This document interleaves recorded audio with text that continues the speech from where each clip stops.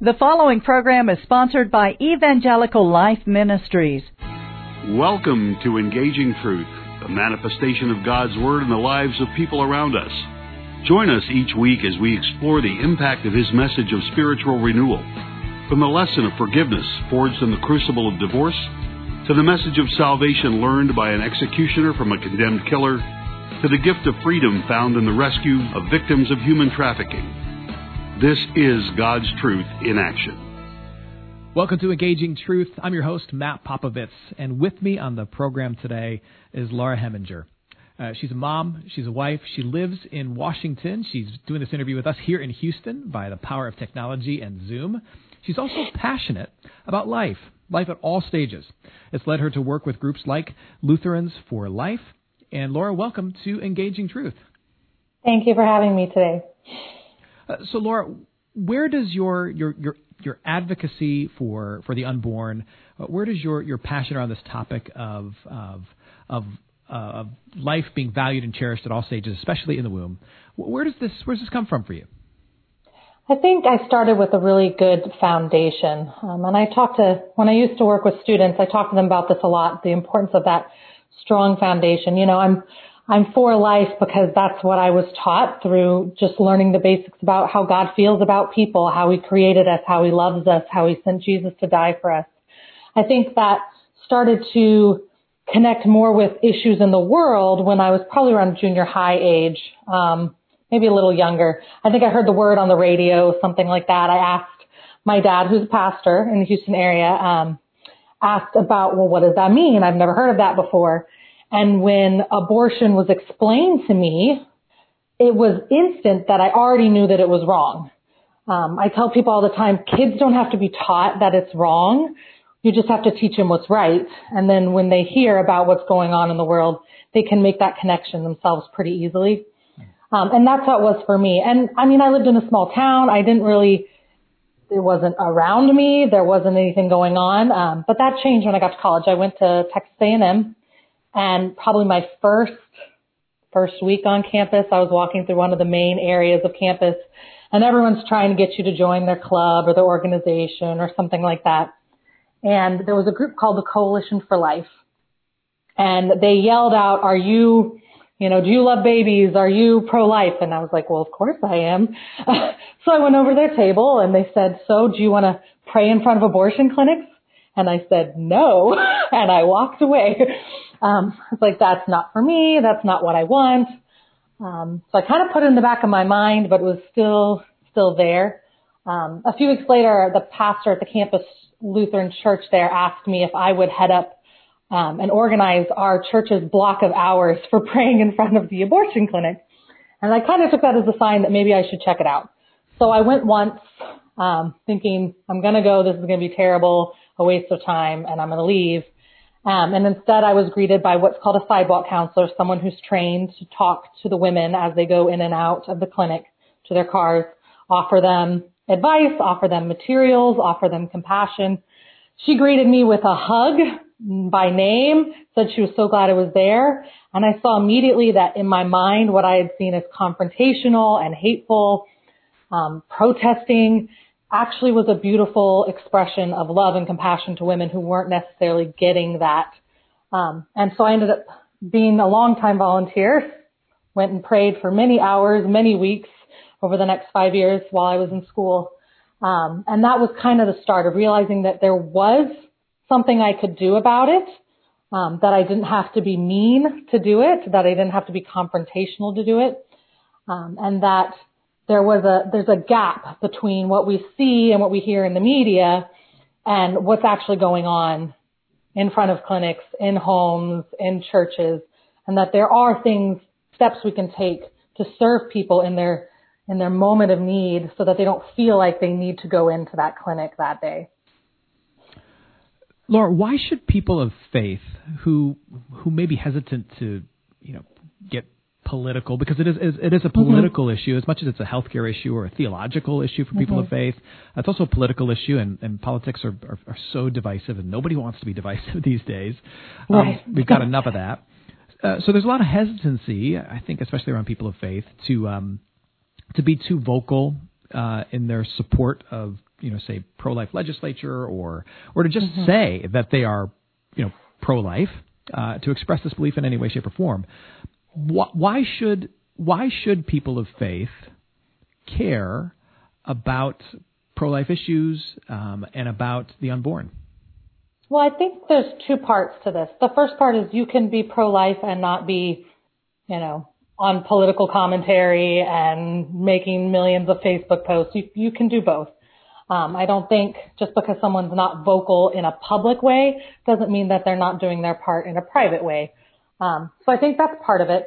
I think the first part is we need to look at how God approached sin, and how God talked about sin, through Jesus in his ministry.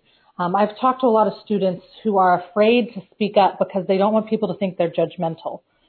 They don't want to be judged. That's part of it. But I think especially with our youth today, there's more of a fear of coming across as judgmental than even being judged themselves.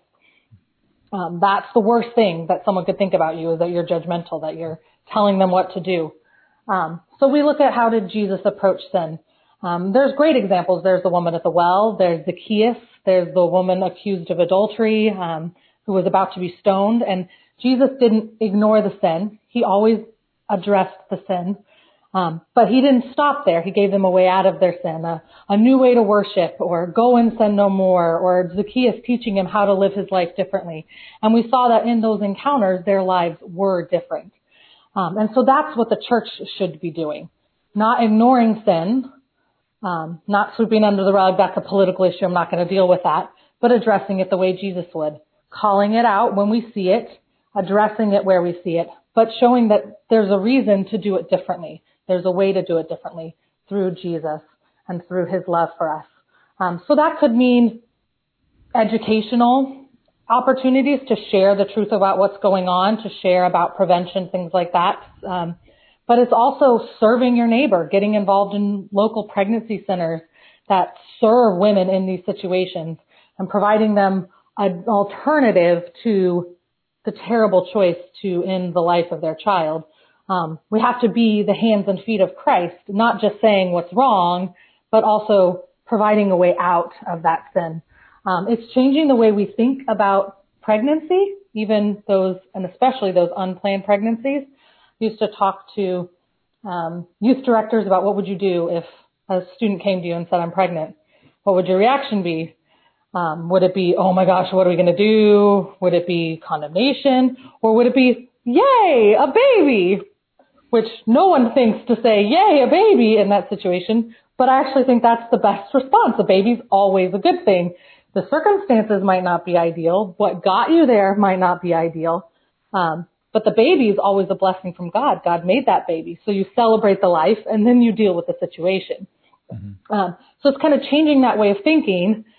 And in doing so, we can be the hands and feet of Christ. So we should care because Christ cares. Christ cares about all of his children. And the sin of abortion is no greater than any other sin we deal with, but it can have greater consequences. And we want to show that love of Christ to people. So first of all, they don't have to deal with those consequences by giving them and empowering them with the ability to make a different choice, but also loving them and serving them even when the choices have already been made. Mm. And we have to keep in mind that, when the Lord arrived to save this world, he arrived, you could say he arrived as an unplanned pregnancy to a young and surprised mother. And yeah, I always love to tell, I call it the Jesus was a fetus story. And Mary and Elizabeth, and they're, John the Baptist leaping in the womb for joy at being in the presence of a Savior, which shows that the unborn can have faith. It's an amazing story. Yeah. And there's just some incredible, we're in January. Today as we're having this conversation, it's Epiphany on the Christmas calendar, which celebrates the revelation of Jesus to the world. But we just came out of the Christmas season, which is about Jesus being born into this world, and his birth to an engaged but not yet married woman, right? A young woman at that. There can be, if you choose to see it through the eyes of faith, especially if you're a young woman who's maybe had an abortion or who is wrestling with an unplanned pregnancy, incredible solidarity between the Savior and you, and how much God values a young woman like Mary, and to choose to have that be the vessel through which he's going to enter into this world. Certainly, we can say that the Lord loves a young woman who is facing something she didn't plan and something she feels ill-equipped for. The Lord loves you if you're in that state, and you are certainly not alone. Which leads me to my next question for you is, certainly there are people who are listening to this who are on the other side of abortion. They've had one, or maybe it's a young man who's been complicit in procuring an abortion for a woman in his life, and they're under a mountain of guilt, of shame.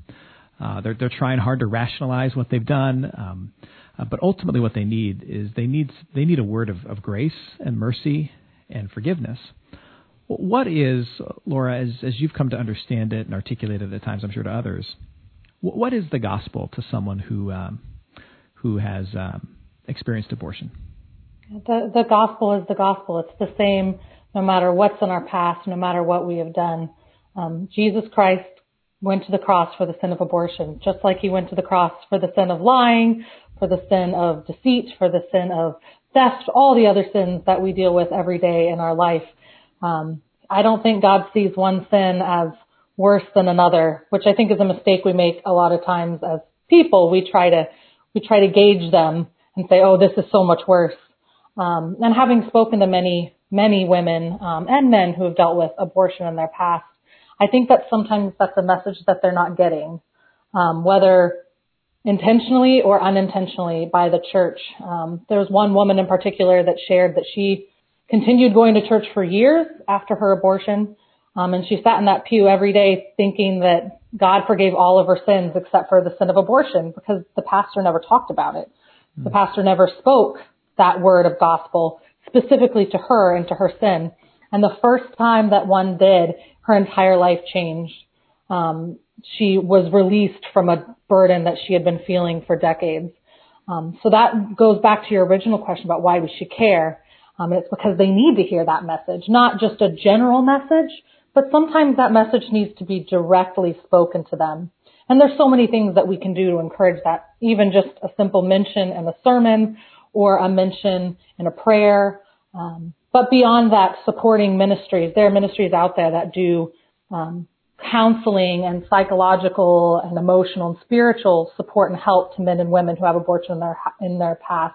A lot of times organized through local pregnancy centers and churches and things like that. And making your church, your home available to groups like that could be a wonderful blessing to the men and women who need it most.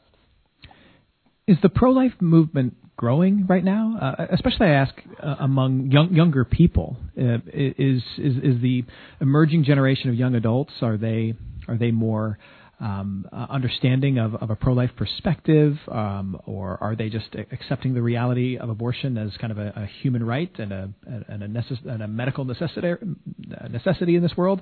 Where does the pro-life movement stand, especially among younger people, from your perspective? I absolutely think it's growing, and not just anecdotally, but the data, we've seen some shifts. A group called Students for Life did a survey a few years ago that showed how pro-life views are growing among young people. The interesting thing, what I said earlier about it being nuanced, when you look at the data, it's not necessarily if you say, are you pro-life, that the majority of people say, yes, I'm pro-life. But if you get down into the details, that's when you see where people's feelings really are.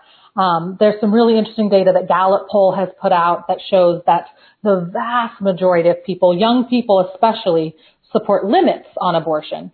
So most people think once the baby has a heartbeat.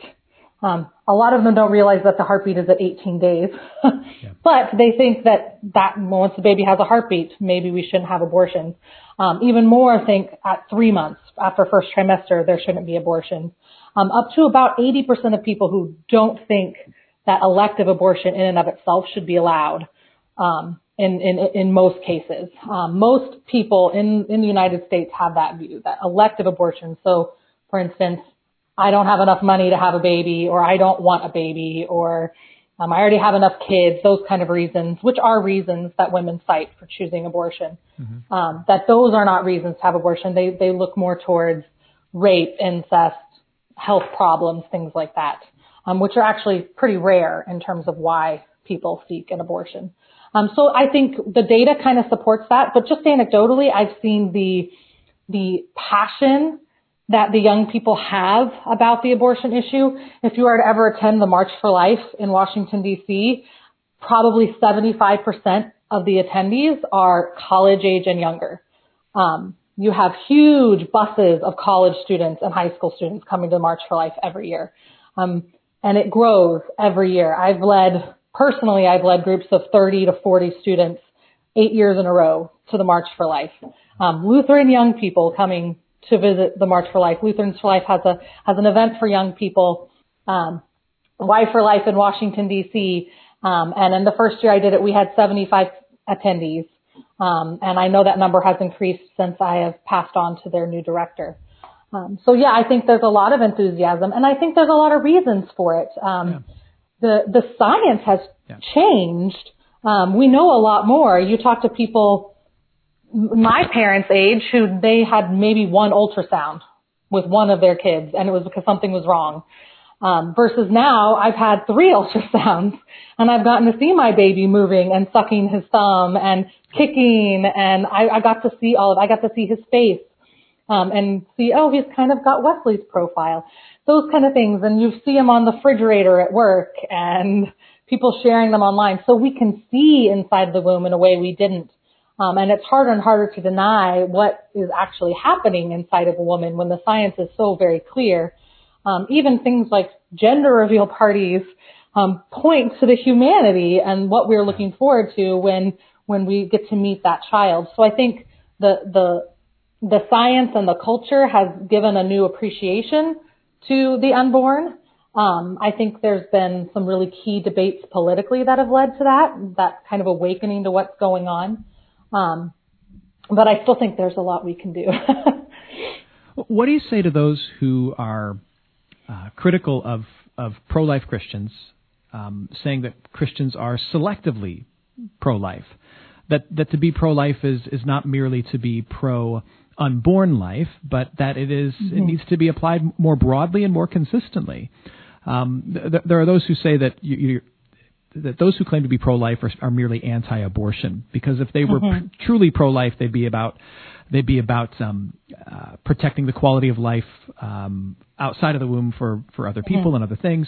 Do you agree with any of that? What do you might you say in response to that? I'm sure you've come up against that in your conversations over the years. I mean, so the new debate, I guess, argument I've had with someone recently was over the word itself, pro-life, and where it came from.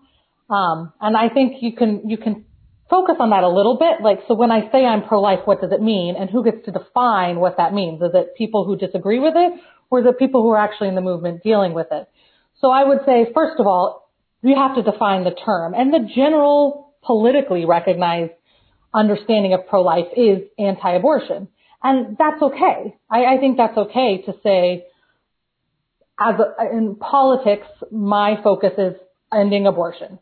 I think it's okay to have that priority politically. People have all kinds of political priorities, whether it's racial justice, whether it's healthcare, whether it's the environment. People have their political priorities, and that's okay. Everyone's heart is led somewhere by the Spirit to focus on a specific issue.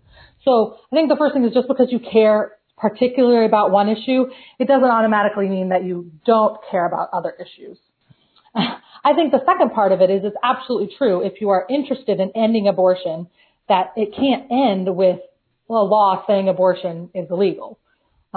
Because you still have women who are in need who are going to seek abortions, legal or illegal. And whether that's dangerous to them or not, it might vary in the circumstance, but it's always bad for them. And abortion is always bad for a woman. So no matter what happens with Roe v. Wade or the Supreme Court or the Texas legislature, we still have work to do. Yeah. And I would say it's a completely false accusation that Christians, especially pro-life Christians, don't care about women outside of the womb or unborn babies outside of the womb. If that were true, you wouldn't have 5 times as many pregnancy resource centers, mostly run by Christians, that provide support, most of them to women and their children 2 or 3 years out of the womb.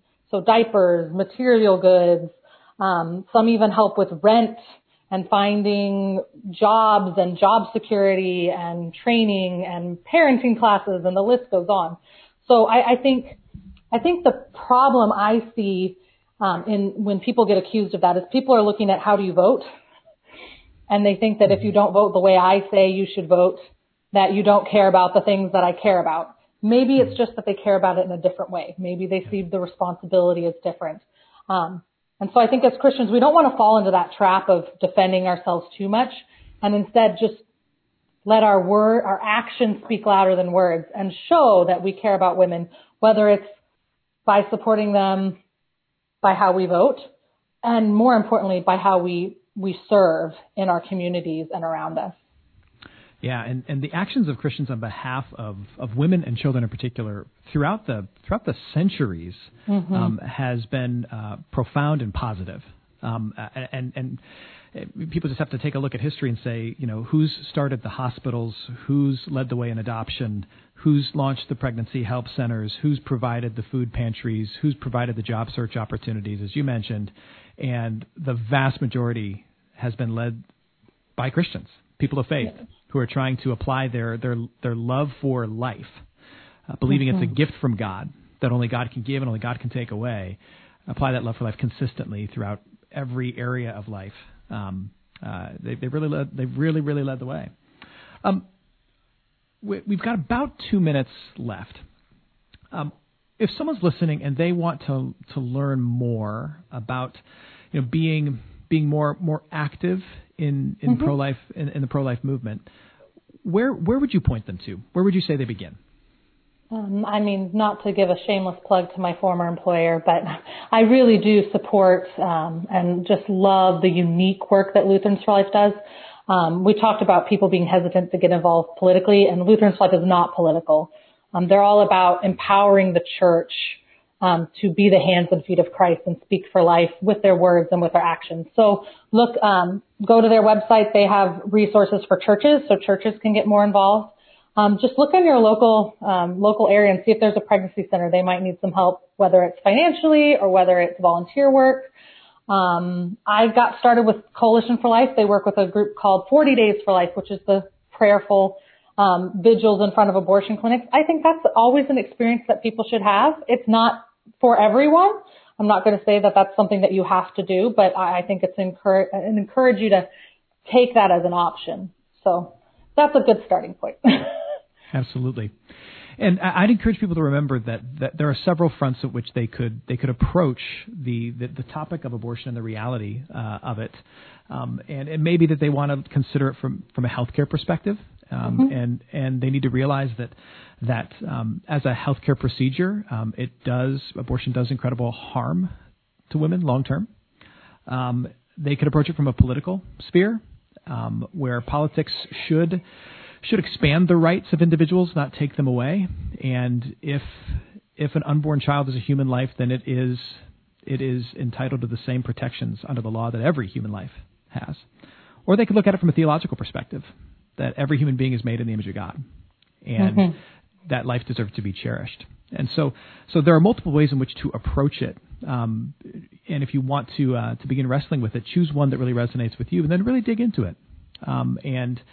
Because it really is, to say the very least, a truly important topic that all thinking people, not just people of faith, but all thinking people should really wrestle with this. Laura, thanks so much for being on the show. Thanks for being with us on Engaging Truth. Of course. Thank you. We look forward to talking to you again. And thank you, listener, for tuning in. We hope to have you join us next week, same time, same station. Thanks. Thank you for listening to this broadcast of Engaging Truth. Be sure to join us each week at this time. To help support our ministry, contact Evangelical Life Ministries, Post Office Box 568, Cypress, Texas 77410, or visit our website at elmhouston.org, or find us on Facebook at Evangelical Life Ministries. Thank you.